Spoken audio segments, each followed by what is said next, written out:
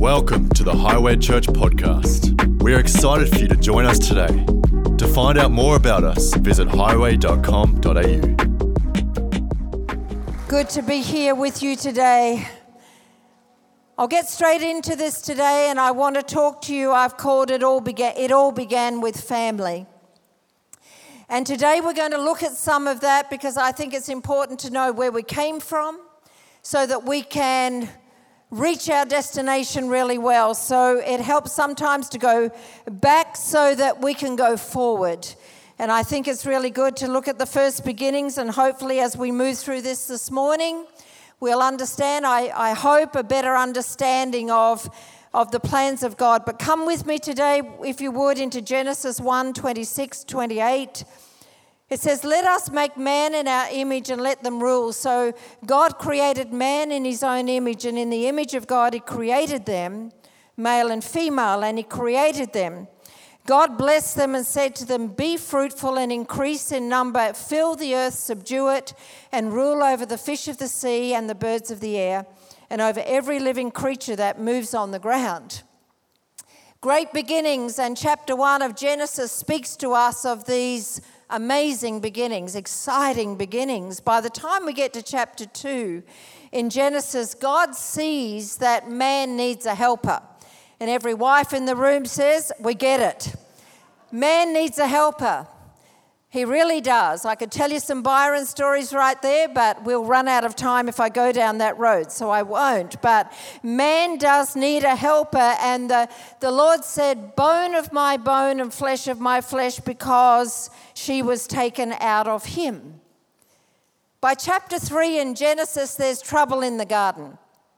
Surprise, surprise. There is trouble in the garden. By chapter 3, the serpent enters the garden and he begins to converse with the woman, and we know that this woman would be named Eve, and she was named by Adam. He named her that because she would become the mother of all living. So we see here clearly early beginnings, what God is putting into place, and we see the formation of the first family. The first family, but it was a first family, and it wasn't a family without issues. And so we see here the intention of God. The intention of God was, and we saw in Genesis 1:28, that God loves family. That God designed and desired for a family, and that family, and we see right back in Genesis how God wanted the family to live, how the family was to look, how they were to go about life, and there were 4 things there. Number 1, they were to live underneath his blessing. They were to live under blessing. Secondly, they were to be fruitful. Thirdly, they were to increase in number. And fourthly, they were to subdue and to have dominion. I find that important. And if you were to ask, if God wanted you to live under blessing, then why are you living under curse? Why? And if they were given dominion, to take dominion over everything that God did not intend, then why didn't they? It is a puzzling question in my mind, and the serpent enters the garden, and instead of evicting him, instead of getting him out, they have a conversation with him. That's mistake number 1. To have a conversation with the enemy is a bad road to go down instead of taking dominion over him. And as a result of them not taking dominion, there were massive problems that entered this planet. But we see here God's original intention. We also see his provision, and God gives them a place to live. And that place is called Eden, the Garden of Eden. Eden means a paradise on earth. A paradise on earth, a place of great beauty and abundant natural resources and beauty, a place of pleasure and a place of delight. That was Eden, and you got to just pause on that for a moment and think, when you've got it all laid out, when God had provided it so beautifully, why would you entertain the voice of a serpent? To lose the blessing of God. See, blessing is a word that Christians use a lot. God bless you, and you are blessed, and the Lord is blessing the work of your hands, and God wants to bless that which you do. And I take seriously the blessing of God. It's very important to me. I understand the blessing of God because the alternative to blessing is not great. It is to live under the curse, and the book of Deuteronomy speaks to us very clearly about which way do you want to choose, which way do you want to go, and we understand that while God is God, He's also given to you and I a choice, and we can choose how and where we go about our lives. So there is a choice associated with this. And Adam and Eve did not choose well. They did not choose wisely, but we want to run in the lane with God where the blessings of God are there. You see, God pronounced a blessing. And when God pronounces a blessing over something, that's a pretty major deal right there. And God pronounced a blessing upon Adam and Eve, and God's blessing enabled them to do well. God's blessing enabled them to prosper, to succeed, to increase. But one of the things that we sometimes always don't exercise well is under that blessing is the permission of God to take dominion. And so that's what they didn't do. They didn't evict that serpent out of the garden. They didn't deal with him in what needed to be dealt with, and as a result of that, a whole bunch of trouble came. The Lord spoke to me about that some years ago, and I won't go into the story because it's one that every time I mention it, there are people that just freeze in the moment. But the day that snake entered my house and started to wrap itself around my ankle, and Gordon would not be afraid, but he knows I don't like snakes. He knows that, and one day he brought a bag into that second row and gave me the impression he had a snake in the bag on the second row. And everything in my head during worship, I'm trying to worship God, and I'm thinking, I got to get that snake out of this room. As it turned out, there was no snake in the bag, and he said, see how powerful perception is? That's a good word right there.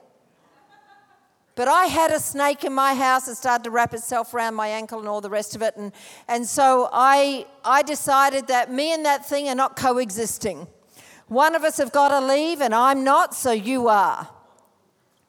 And so I called in the cavalry, alias Byron, and with a golf club over his shoulder, he and Ben Nias, who was afraid behind the kitchen bench, evicted the snake. But what I learned from that is this, that what you learn to tolerate, you will never change. You'll just learn to exist with it. Not necessarily prosper, not necessarily thrive, not necessarily overcome, not necessarily live blessed, not necessarily get stronger, not necessarily be in a great place. You'll just learn to exist. And the Lord said to me, what you learn to tolerate, you will never, ever overcome. You'll just learn to exist. And when God blessed Adam and Eve, it was not about them existing, it was about them succeeding and increasing and prospering and living underneath the canopy of God's blessing in the garden. And so that was the intention of God. When God called Abraham to go into the promised land, he promised that he would bless Abraham. He said, I'll make your name great. And so through Abraham's obedience, this is the word of the Lord, and this is where I want us to think this morning. God said that all of the families on the earth will be blessed. And I want you to hold on to that thought because it matters to you and I right now in the 21st century. That all of the families on the earth will be blessed. And we'll come back to that, and that's in Genesis 12, verses 1 to 3, if you want to look it up for yourself. So God speaks blessing over Abraham in the future families that would come. God also speaks a blessing over Rebekah and Isaac, and he says this. He said, may you increase to thousands upon thousands, and may your offspring possess the gates of their enemies. I could just stay there for a moment or two. Don't give up your gates. Don't give up the gate of your family. Don't give up the gate of what God has promised to you. Don't give up the gate of your future. Don't give up the gates to the enemy, because God has called you to possess the gates. And this was spoken way back in Old Testament, but underneath the covenant we have with Jesus, it is highly, highly powerful. You see, blessing is important to God, and we need to enter his way and not ours. And he speaks about blessing, and it's so that we can succeed, go forward, overcome, but it's also speaking about a happy life. And I don't say that in any kind of frivolous way, but the joy of the Lord is our strength. It is our strength. And if you've lost your joy today, I guarantee your strength is all but out the door. And it's time to recognize who we are, what God has promised, and begin to speak blessing over your life today so that your joy, your strength can be reinstated back to your life. Don't give up your joy to the enemy.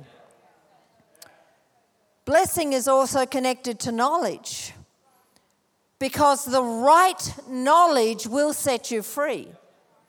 The right knowledge gives you wisdom, the wisdom that you and I need to build our lives and to build our lives well and strong that lasts throughout a lifetime. I've recently been praying about wisdom, and that's a good thing to pray right now. With multiple noises and voices right across, from bombardments through social media, current events programs, news programs. May God give the body of Christ wisdom. His thoughts. God, what is your thinking? What is your thought in a day that we all find ourselves living in right now? Because wisdom will build your house, and wisdom will keep you on the right track. God even goes as far to say that we are to bless those that mistreat us. That's found in 1 Peter 3:9. We won't go down there because we won't have time, but you can bring about change by blessing those that have mistreated you. And that includes even those in your own household. If there's people in your family that have mistreated you, instead of telling 20 other people about it, start to pronounce the blessing of God over them and see how God sets your own heart free, and watch and see how God starts to work in their lives. It changes the atmosphere, it changes everything. So we see here that God's original design for family was that we would be blessed, and not just in our day, but from one generation to the next. Now we know that the original plan got interrupted. If God's family got messed up, then take heart about where your family might be at today. If God's family can be interrupted by the plans of the enemy, then take heart if your family's been interrupted by the plans of the enemy. But there is hope. There is hope. Remember the story of Joseph.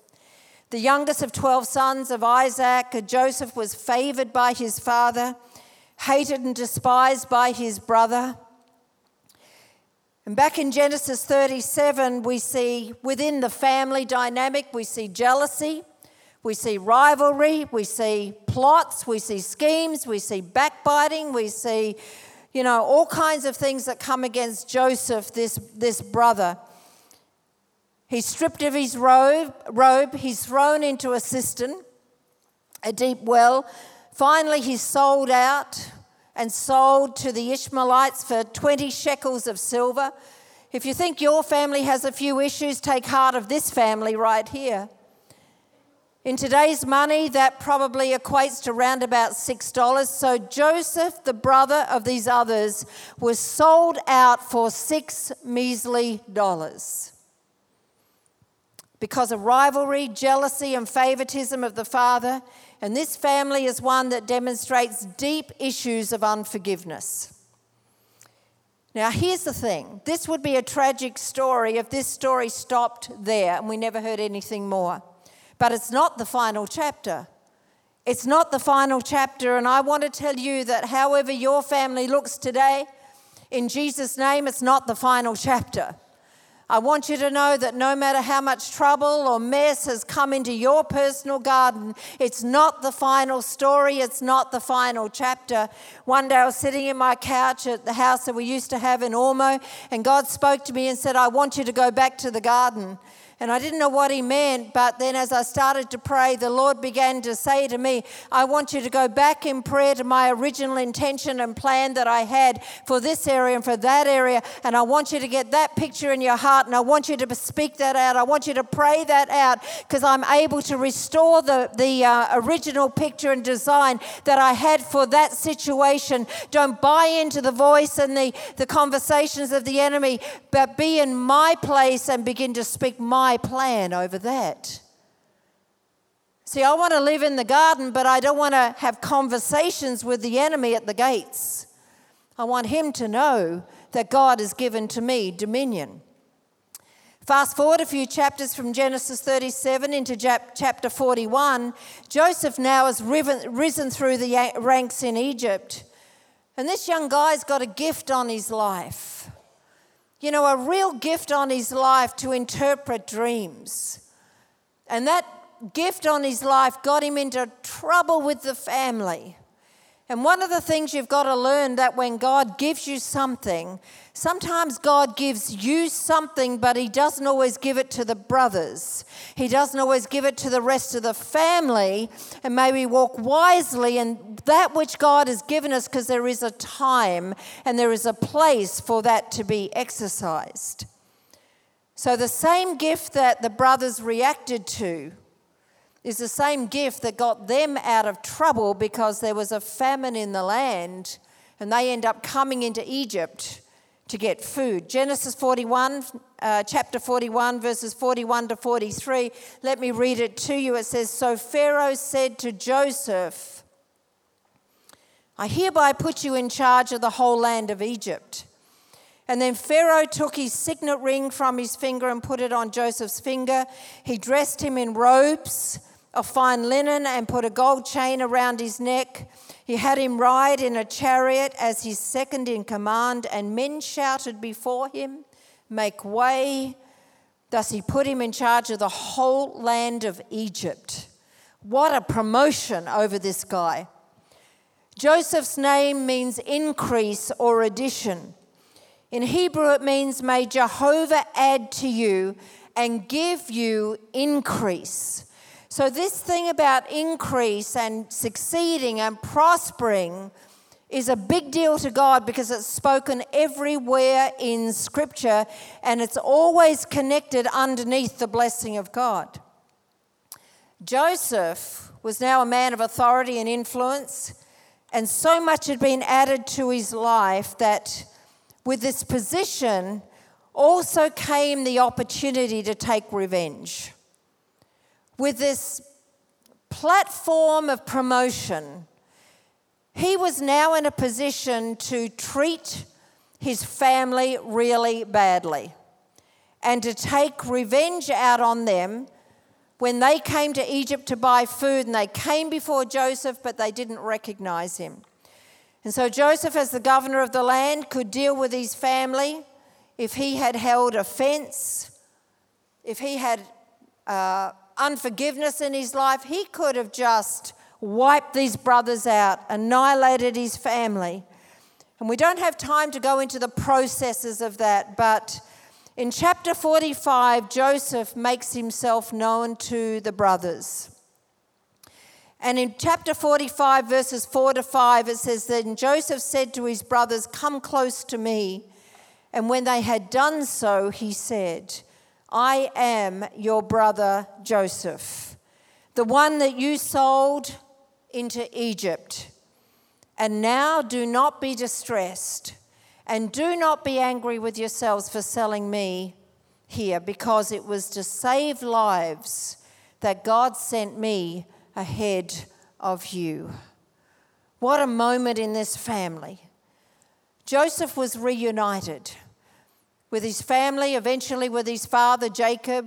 Joseph was reunited with the younger brother that ended up coming into Egypt as well. But we also see the permissive will of God here that was at work in Joseph and this family's life. For Joseph recognized that God's hand was upon him. And he said, God sent me to here ahead of you to save lives. Now, for those of you in the room right now, many of us are forerunners in our own families. Not all of us come from Christian backgrounds. Not all of us have had the enormous blessing of growing up in a Christian house with godly parents, with godly mentors that showed us the way to do our lives, our marriages, or raise our children. But many of you are here today because you are forerunners to set the pace for a new generation that's coming up behind you. And some of you are sitting here today saying, my family has mistreated me. There's bad things that's happened within my family unit. And you can go through life holding offense and holding a grudge and saying, I just want to get even. Or you can be like Joseph or really like God and say, I will not treat my family as their sins deserve, because that's what the grace of God has done for me. That's what the grace of God has done for me. And I will not hold in and keep an account and keep a record of every mistake they've made and everything that they've said and all the things they've done against me. And, they robbed me of this and took that from me and they've done damage in my own life. But the thing is, where's your heart? Where's your focus? Where's your position? Who do you belong to? If you're here today and you're a Christian, God's got your future. It's all right. Don't hold offenses against people that have done you harm. And Joseph here sees the big picture, the greater picture of God over his life. Another thing that we shouldn't forget about, and I'll start to close with this, is that God gave Abraham this promise. Remember that promise that I spoke about in Genesis 12? He said that all of the families on earth will be blessed. All the families on earth. Joseph was a descendant of Abraham. God said that he would bless the seed of Abraham. And a blessing had been pronounced over Abraham way back then. And it's still good for you and I today. Do you know the blessing that God spoke over Abraham is effective in your life and your family today? And the reason is because Jesus went to the cross. And everything that was lost in the garden has been restored back to us by the blood of Jesus Christ.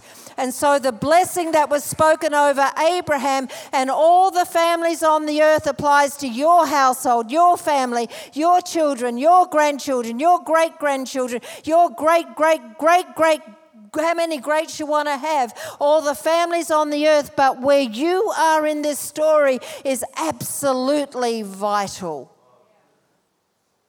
God has not forgotten the promise. We do, but God has not forgotten his promise. He has not forgotten the promise over your family. And you say, well, my family's in a mess. The garden is messed up. The enemy came in. Maybe he has, and we find out in Genesis 1, that's his nature. He's just doing what's in his nature. But we need to get a hold of Genesis 12. We were born into a family when we were born again. When we accepted Jesus Christ as Lord, we were born into the family of God.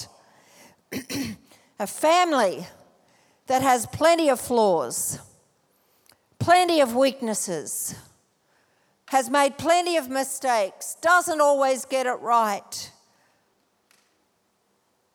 A family that is not perfect, and we don't need to be, because there's only one who is, and that is him.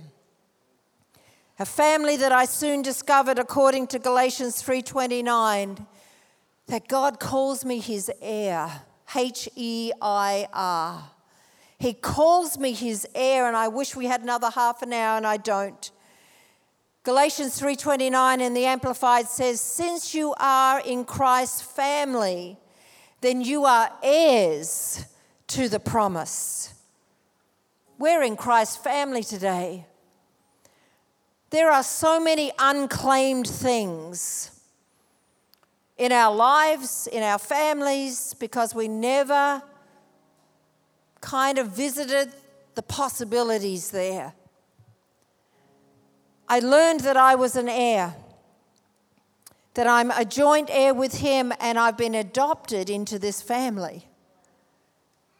Not left out, I'm accepted, I'm adopted into this family, and I got here by grace.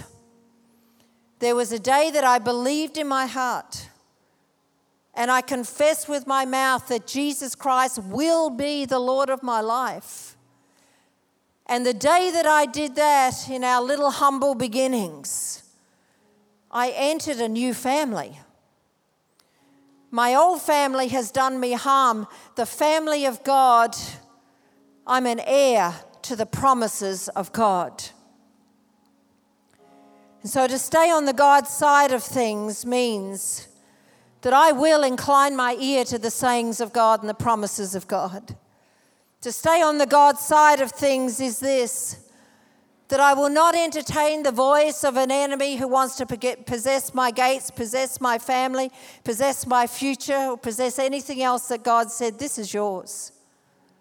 I'm an inheritor. I'm an heir. That's grace. That's grace. And if I can encourage you with anything today, don't be ignorant. Don't be ignorant of the promises of God. Certainly don't be ignorant of the devices of the enemy. Because if you are, things will get taken and stolen and taken away from your life, and you'll think God was not there for me, he abandoned me, he's overlooked me. And it's not true. It's not true. Be aware of what God has spoken. Also, your part in this story is vital. Joseph's part in this story was absolutely essential. If Joseph had not risen in God, then his own family probably would have died in a famine. But Joseph's life is important because it reminds us of the grace and the intervention of God, that even though things might get messy along the way, God's got a bigger plan. He's got a greater plan for the future. Remember Jeremiah 29:11, the plans I have for you are to give you a hope, to give you a future. And church, I want to really encourage you in this day where there is so much around us right now. Be men and women of God that incline and entertain the voice of God. And don't negotiate with the enemy's voice in Jesus' name. Amen? Is that all right? Let me pray for you. Let me pray for you. Father, I pray right now for every person in this room and every person that will see this recording or is online today. Family is in your heart. This was your idea. Family was your idea. We understand that the enemy came into the garden, but Lord, you're also a great restorer. You are a renewer. You are a God that can bring things back that have been lost. And I pray that over every family in this room and every person that represents a family, for every life, every man, every woman, every husband, every wife, every mother, every father, every single person, no matter who it is, oh God, your family, we are the apple of your eye. And I pray right now that things that have been taken and stolen, I pray, Father, that a great wave of recovery and restoration will take place. I ask you, Lord, that you'd awaken our hearts to love your word and to know its truth, and may the truth set us free. I thank you, Lord, in Jesus' name. God bless you.